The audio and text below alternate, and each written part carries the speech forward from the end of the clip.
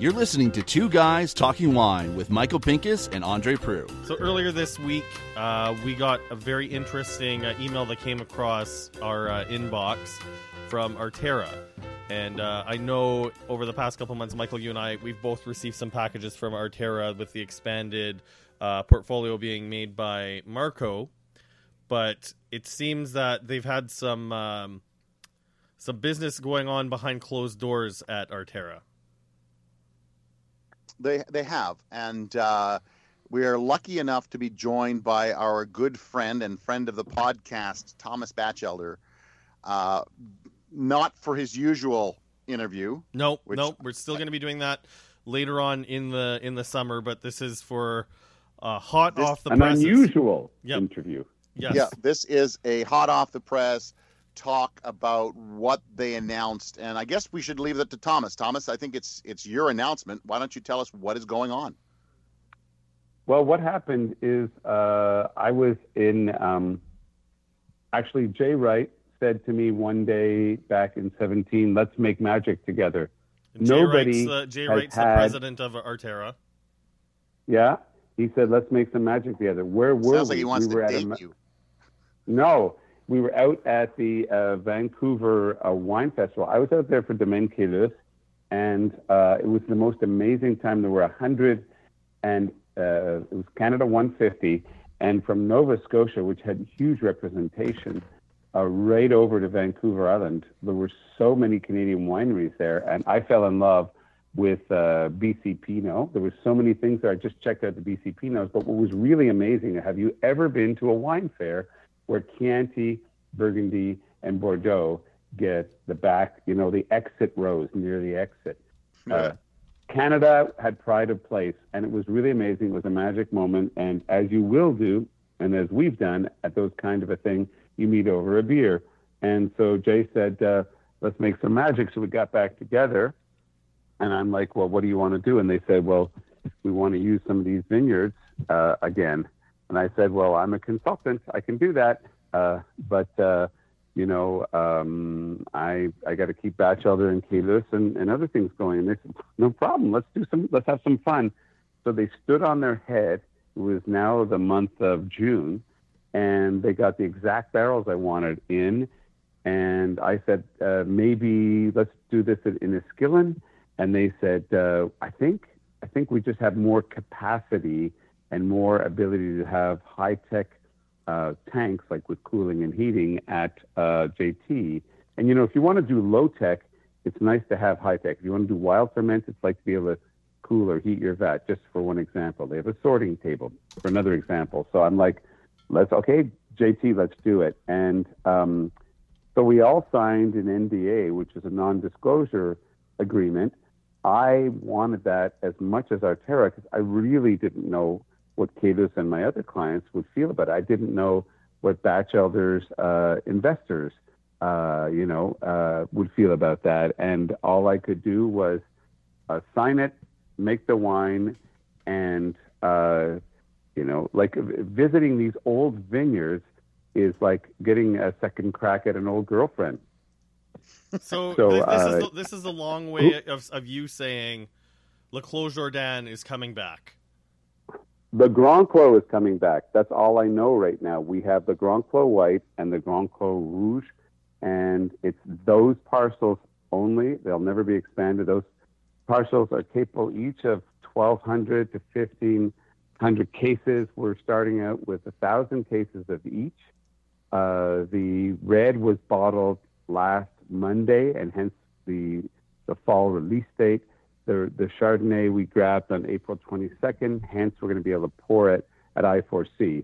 And that's like, one of the wonderful things about being a consultant, if you do it with heart and soul and passion, is crazy things happen to you. When I think of Roberto Echeverria at I4C pouring RST that I had a hand in, and Mary pouring Batchelder, and Kelly pouring Clos, and I'm going to be pouring Le Clos Jordanne. I'm like, this is a very interesting ride through life, and it's going to be fun. So, the wines, the big thing here is it's a terroir project. It's not a brand.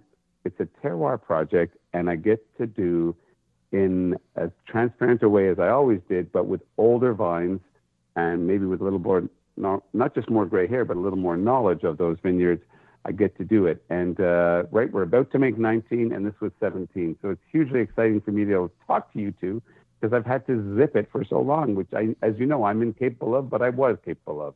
Well, Thomas, I'm going to play devil's advocate here, and I've talked to Andre about this briefly, and Yeah. I guess I'd like your take on it. So, when you started Le Clos was what year again? Mary and I arrived, the kids were super young, they were 3 and 6. We arrived in 2003. The vines were 4 years old, but kind of bonsai'd. And so by 2004 was the first real vintage where we did single vineyards. 2003, as you remember, was called Premier Cuvée. We released them at the same time as 04, both released in 06, right? So we're looking at 15 years ago that we start Le Clos Jordanne as a project, let's say. Mm-hmm. Mm-hmm. So 15 years ago, let's be honest, Ontario is mired in Riesling world. We're all about Riesling. And you come along and you say, you know what, there's more than just Riesling in Ontario. There's Chardonnay and Pinot Noir. And since you've done that, I would say any winery that has opened up since you came in and started preaching the gospel of Chardonnay and Pinot Noir has pretty much opened as a either Chardonnay or Pinot Noir or both winery. So at the moment, we have an overabundance of Chardonnay and Pinot Noir that are single vineyard, single plot, single winery, totally focused. The county is totally focused on Pinot and Chardonnay. Niagara is a lot of that is focused on Pinot and Chardonnay. Does Niagara need another Pinot and Chardonnay, and to bring back a brand that has theoretically run its course? Right. Those are great questions, and I'm sitting here with a smile on my face because, if I may give 4 answers to that question, and the 5th or 6th we'll have to talk again later because I won't remember them all. But for right now, for instance, Boisset used to be involved in the Clos. If Boisset said to me, I've never made wine in Chambord-Musigny, just for the people I've worked for, I've made wine in a lot of places in Burgundy and for Batchelder. But if somebody said, would you like to work with some Chambord-Musigny, a little plot that Boisset has that the Vin-Lavouche used to use, I'd be, yes, of course I do. And so for this, that's where I came from as a terroiriste. And so if you look at the map in your heads, right, you've got the St. David's Bench, and then that's not allowed to be called escarpment because it's blocked by St. Catharines. So when you get through St. Catharines, you've got Short Hill Bench, and of course what I call Jordan Bench, and then Vineland Bench, which we must call 20 Mile Bench, Beamsville Bench, and then Grimsby, which you also call Beamsville Bench. There was a huge hole. I think of things like a Grand Cru strip, even if we don't have those appellations. So I look in Burgundy, and in Burgundy, the anomaly is in Courgouloin and Comblanchin, where you're not allowed to even have a village wine, but the greatest wines like La Montagne are right in the Grand Cru strip that comes down from Prémaux and Nuits-Saint-Georges and ends up in La Doua. What's the analogy? The analogy is if you start with the old Le Clos vineyard or Gary May's vineyard in East Jordan, which used to be called La Petite Colline, which is now Neudorf with Clos, right? And you move on over. When you get to Jordan proper, there's great vineyards there. Westcott's amazing. Flat Rock's amazing. But on the lower bench, there's nothing because it's disappearing into different parts of our terra, like our terra or entourage or wherever it goes. I'm not party to that, right? And then so you have to take a break there in Jordan for a bit. And all of a sudden, I realized when I started doing this project, when I left the Clos Jordanne, all I did was move half a commune over across 20 Mile Creek, and I started trying anything that the Wismers, who dominate, obviously, Vineland with Wismer Park, Wismer Winfield, Wismer Foxcroft, I could go on, right? Wismer Homestead, Wismer Glen Elgin, Wismer Armbrust, and all these suffixes are the names of the people whose farms they bought and put the prefix of Wismer on. So I went just across the creek and started doing stuff. Of course, I'm in Beamsville and in some select places in Niagara Lake that are not out yet, like the Wilms Vineyard, which is the old sandstone. But I digress. So when like he's even lost himself, Andre. Yep. No, I haven't. I'm back. Okay, Listen, okay. When you look even a little further west, you have Shiraz and the gang, right? You have Moray already doing, and Paul and Renee doing Robbins Block, and then up on Quarry. And then you have Shiraz doing Moira, and then up Motiar.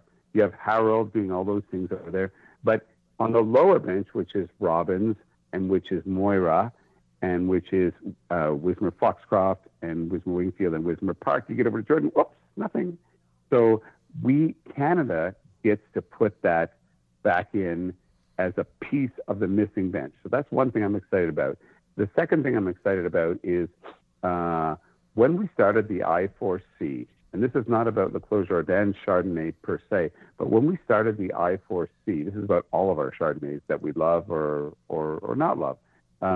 We thought, the original International Pinot Noir celebration in Oregon was started because it was a Cabernet time, it was a Merlot time in California, and Oregon wanted to say Chardonnay exists. So when Mary and I came up with the idea for the I4C and we were pitching it to 30 vineyards here, we were saying, look, we've got to do Chardonnay. And I remember various wineries, which shall not be named, which are part of the I4C now, pushing back and saying, really, Chardonnay is so ubiquitous, maybe we should do a Riesling. And I'm like, yeah, do your Riesling festival. I'll come to it. I don't make Riesling. But I'll say, but the Chardonnay is a different thing. The Pinot Noir celebration in Oregon was about getting Pinot on the map. Chardonnay is about I4C, Cool Climate Chardonnay Celebration. No, I4C, the return of Chardonnay. We had to pull Cool Climate Chardonnay from anywhere back from the goopy Chardonnays that people were going, oh, anything but Chardonnay. And where that came from was the Clos Jordanne, where we had 75% planted to Pinot, which was tough to do, but with great rewards, which was great, and 25% Chardonnay. So I said to myself, but that's not the plantation ratio in Niagara. It's more like 75% Chardonnay and 25% Pinot. Why did they plant it that way? Well, because everybody wants Pinot, and too many people think there's too much Chardonnay. So how do we reverse that? Well, we start the I4C and we create a market for Chardonnay. So that's the second answer, which is I think that we are creating a market and a destination for high-end Pinot and Chardonnay from the bench. So I can't tell people I work with at Arterra what to do, but I said this. Listen, I don't know your margins and everything, but if you care to export, this would be a hot export thing. But in the absence of that, Canada as a whole, drilling down to Ontario, drilling down to the Niagara, drilling down to the bench, will be stronger with Jordan represented. We go forward, if it gets a review internationally, even if it's not exported internationally, we're stronger as a team from Grimsby to Short Hills and then the add-on of St. David's if all the terroirs. Burgundy can't to the world like realistically without Chambord in there. So that was the first thing as a terroirist that really made me happy. But I think I have forgotten the other four answers, guys. But those are two. So that's a long way of, hey, Michael, that's a long way of him saying yes. That's a long way of him saying yes. Don't fight. That's a long way of him saying yes. We need more Chardonnay. I think we need more Chardonnay. I don't know if you've answered my question. No, not really. Okay. I like what he said, say though. Say it again a different way, and I'll give a different answer. Give me a short one. Okay, here's the short one. I think that the I4C has proven that if you are worried about selling a certain thing, what you need to do is not divide the market, which is a pie, into smaller pieces of pie, and you have less of a share of the market. What you have to do is increase the size of the pie. And I think we can all agree that the I4C has increased the size of the Chardonnay pie. We're all thirstier for Chardonnay. Export is thirstier for our Chardonnay. And the winemakers here, who unfortunately, maybe don't get enough access to outside Chardonnay, now do, and they've sharpened up so many domains have sharpened up their Chardonnay. So I think that the Clos coming back also doesn't cannibalize Batch Elder or Clos or Clousley or Hidden Bench or Tawes or Creekside or anybody else. I think what happens is we're increasing the size of the Canadian good Chardonnay and Pinot market. I have to believe that, because that's what I think Canada needs to get more recognition internationally, if just to sell it all here, maybe, or maybe exporting, like Batch Elder is something more and more to England. Like, all I need to do is win the lotto to be able to supply that market. So that's the answer. Increase the size of the pie. Don't say, how are we all going to split the same pie? Let the pie grow. That would be the shortest answer for now. I like that answer. I'll let him get away with it. I'll get him more. Oh, thank you. Well, will you invite me back, Michael? I'm inviting you back because I'm going to get you in that chair and I'm going to hammer it home. So that's good. But then I'll have had more time to think about, what actually is going on. But yeah, I mean, I've said to you guys for years, I've put this another way. Could we stop building houses on the freaking bench and get as many vineyards in there, not wineries, get as many vineyards on the bench as possible? Now, I love my Lincoln Lakeshore. I love my Creek Shores. I love my Niagara Lake. I'm getting, since I left the Clos, I expanded my vision. I understand more about Niagara. There's lots everywhere that's great. However, let's plant out the friggin' bench because that is what's going to make us known internationally in the sense of we need more vines, bums and seats. We need more vines and dirt so that we have a critical mass to get out to the world with. Even if we don't export that much, we want them to go, wow, So that's where I'm at with that. Okay, so we have the two wines that'll be coming out later on this year. We'll get a chance to taste the Chardonnay at I4C. I'm really looking forward to that. I'm sure there's probably more NDAs involved and all that, but are there already any thoughts at growing the brand and resurrecting, or is it just going to be these two wines that you're working on? I can't tell you how relieved I am to be able to talk about this stuff because I've never been a person. First of all, sure, I like to talk a lot. I like to listen a lot. I love good questions. I love to hear what other people's things are. Well, I've never been in front of a barrel when I've said what I thought without saying, well, what do you think? So I am, of course, I'm going to try to claw back as much of that stuff as possible and do more. I'd like to see a Jordan Reserve come out, not a Village Reserve, but a Jordan Reserve. And I'd love to see. It's just me. I'm a little guy. No, I'm a big guy, but I'm a little person. I'd love to see 20 Mile Bench split up into a Jordan Bench and Vineland Bench. That's a big, big dream of mine. And I'd love to, because now that I'm working so much with Vineland, I see the differences, right? I think Jordan is finer and more high-toned, and Vineland is slightly richer, not as rich as Beamsville. And it's hugely exciting about where that stuff. We didn't understand the Sub-Apps when they first came out. Where does Vineland turn into Beamsville? To use another example, I think at Tawes you're still solidly in Vineland, and then as you get to Malabar, it's iffy, and then Len Penichetti over at Cave Springs will tell you now you're in Beamsville, but really, I really feel Beamsville when I'm at Harold Teal's place, right? Wow, at Hidden Bench. So I think I'm going to advocate for more of Le Clos Jordanne, to come back to the Clos Jordanne, but it'll never be as it was. There's no dream there of doing everything the way it was. The dream now is to step by step. We make this. Oh, did it sell? Yes. Let's do a little more. And what's different for me as a consultant, and I think you guys should know this, is I think when we started Clos, I had to do everything, including sending the bills in and getting the bills paid and speccing a winery and this and that. And then Kelly came on. Oh my God, Kelly's here. And Kelly has done so much. I don't have to go over that. But as I take on projects now, not just because I'm older, because I'm not ancient, but I'm wiser in the sense that I say, why don't I restrict Thomas to sussing out terroir, sussing out viticulture, following viticulture, not being responsible for the team, which I'm not in Batch Elder either, right? That Batch Elder is the genesis of this. and making sure good viticulture is done, making sure good winemaking is done, doing it myself, but having maybe somebody else holding the hose, except at Batchelder where I spent the whole freaking day in the cellar on Father's Day, but I digress. And then a little bit of time for marketing too.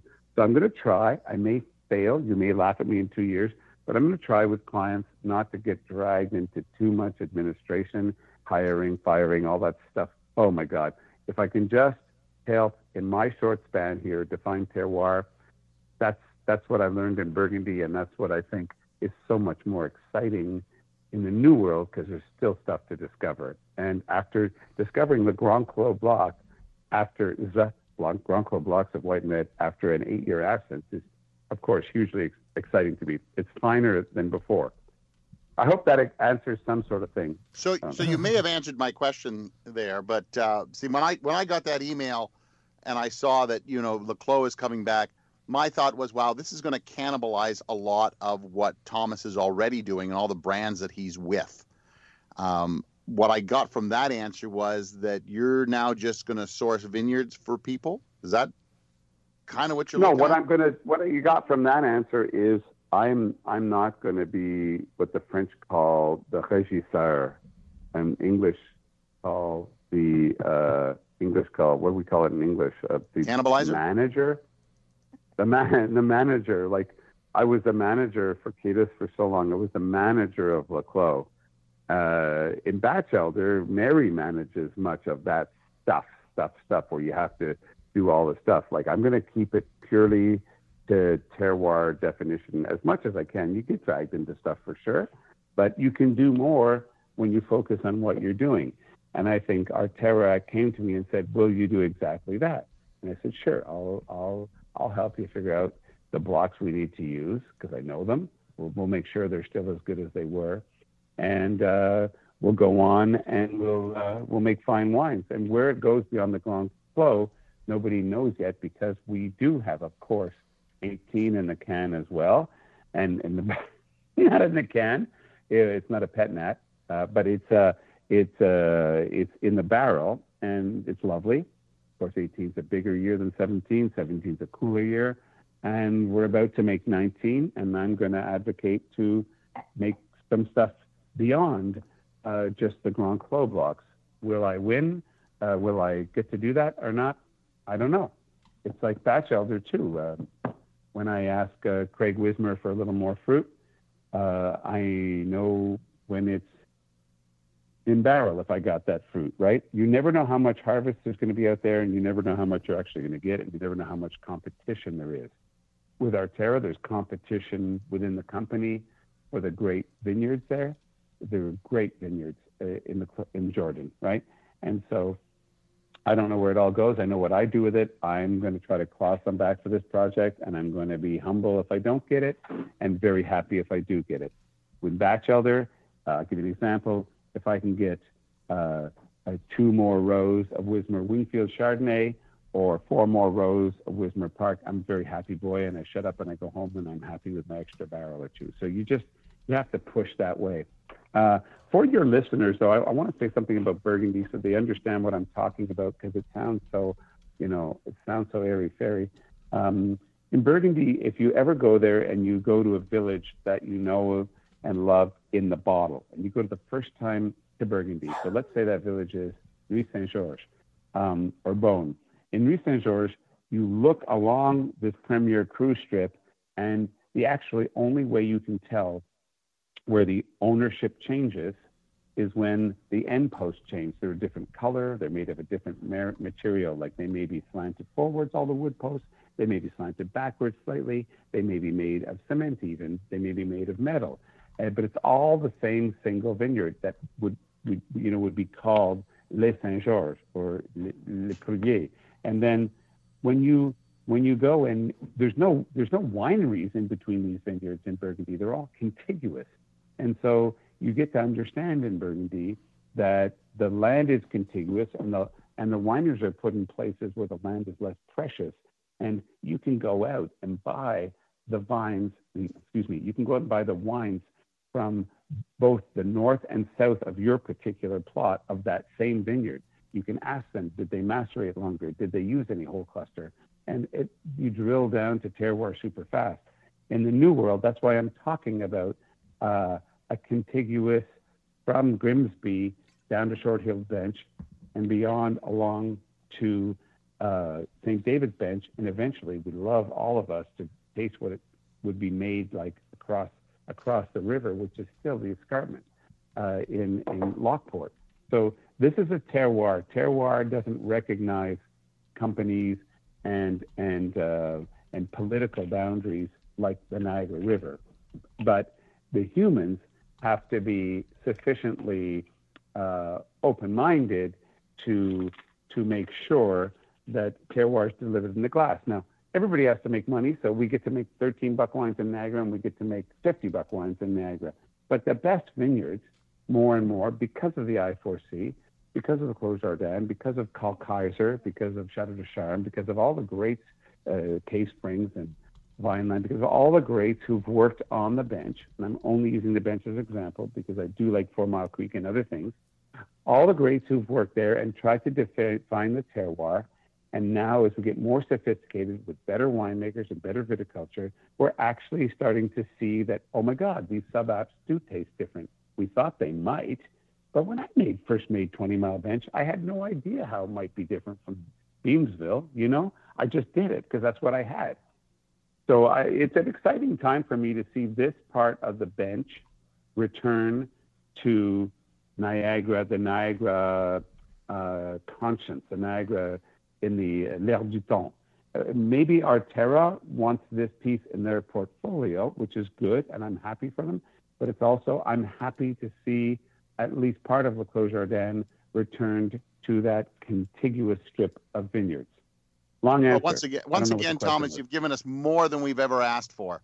Yes, and it's Well, I've been thinking about this for 2 years. Why didn't you ask me sooner? And you name dropped like nobody else.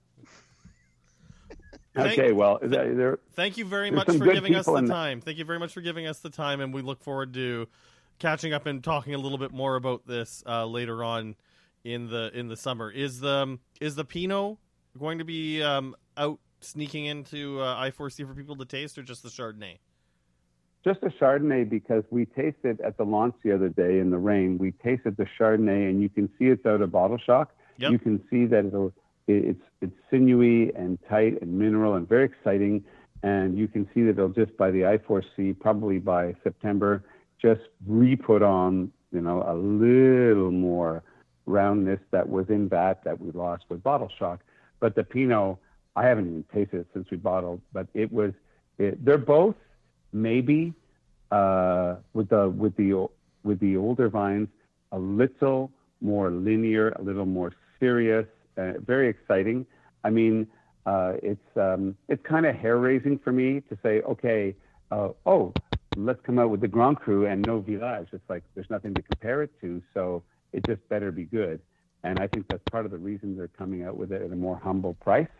And it'll be an easier wine to make when there's something underneath it at maybe $30, but it'll come out at 45. So, and I've thought for a long time that Batchelder by now should, a single barrel lot or something like that should have something at 60. But although BC dares that way, Ontario is lagging behind that way. I think there's too much competition here in the sense of not the other wineries, but the LCBO has a huge and varied offering that it's traditionally a non-wine making place here.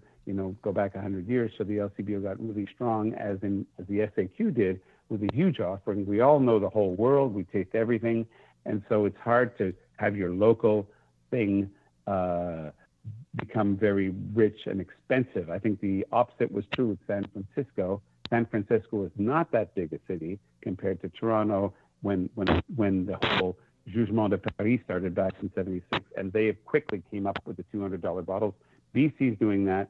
So I appreciate from Arterra that they're coming out with the Clos at 45. It's line price with all the great single vineyards, and I think a kid who comes out of school is going to be able to taste all those wines right now. So that's kind of fun. Okay, thank you very much, Thomas. Thomas, always a thrill. We'll talk to you later in the summer. We'll talk, and you guys, let's get together and taste a bottle of this before the I4C. I4C is going to be crazy this year, so we'll do it again, even if it's offline.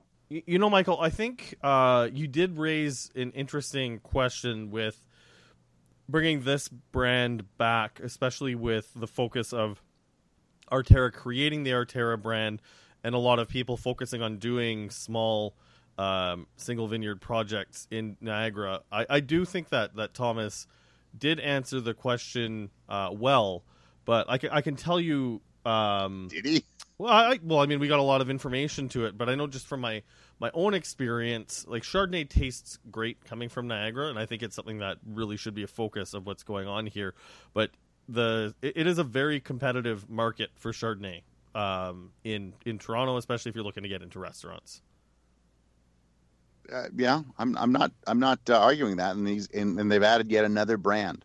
That's all I'm getting at. Is there's another, Le Clos ran its course, and it died its natural death as far as everybody was concerned. But now it's back, baby, and I guess we see, is there room for another Chardonnay from Ontario and a resurrected brand? I guess that's what we're looking at. I can't wait to taste it. I mean, I'm looking forward to tasting it, and I guess we'll I will be honest. from there. I'm looking forward to tasting it too. I don't usually look forward to tasting Chardonnay, but this one I'm actually looking forward to see if he's brought it back to such a degree that it warrants coming back. That was great use of the English language, Michael. Thank you very much. I pride myself on that English degree I have. All right, you can subscribe to this podcast on iTunes. I'm Andre Wine Review from andrewinereview.ca. I'm Michael Pincus of michaelpincuswinereview.com, and as always, good night and happy Father's Day. I know we're late on that. Thanks for listening. Please subscribe to Two Guys Talking Wine on iTunes.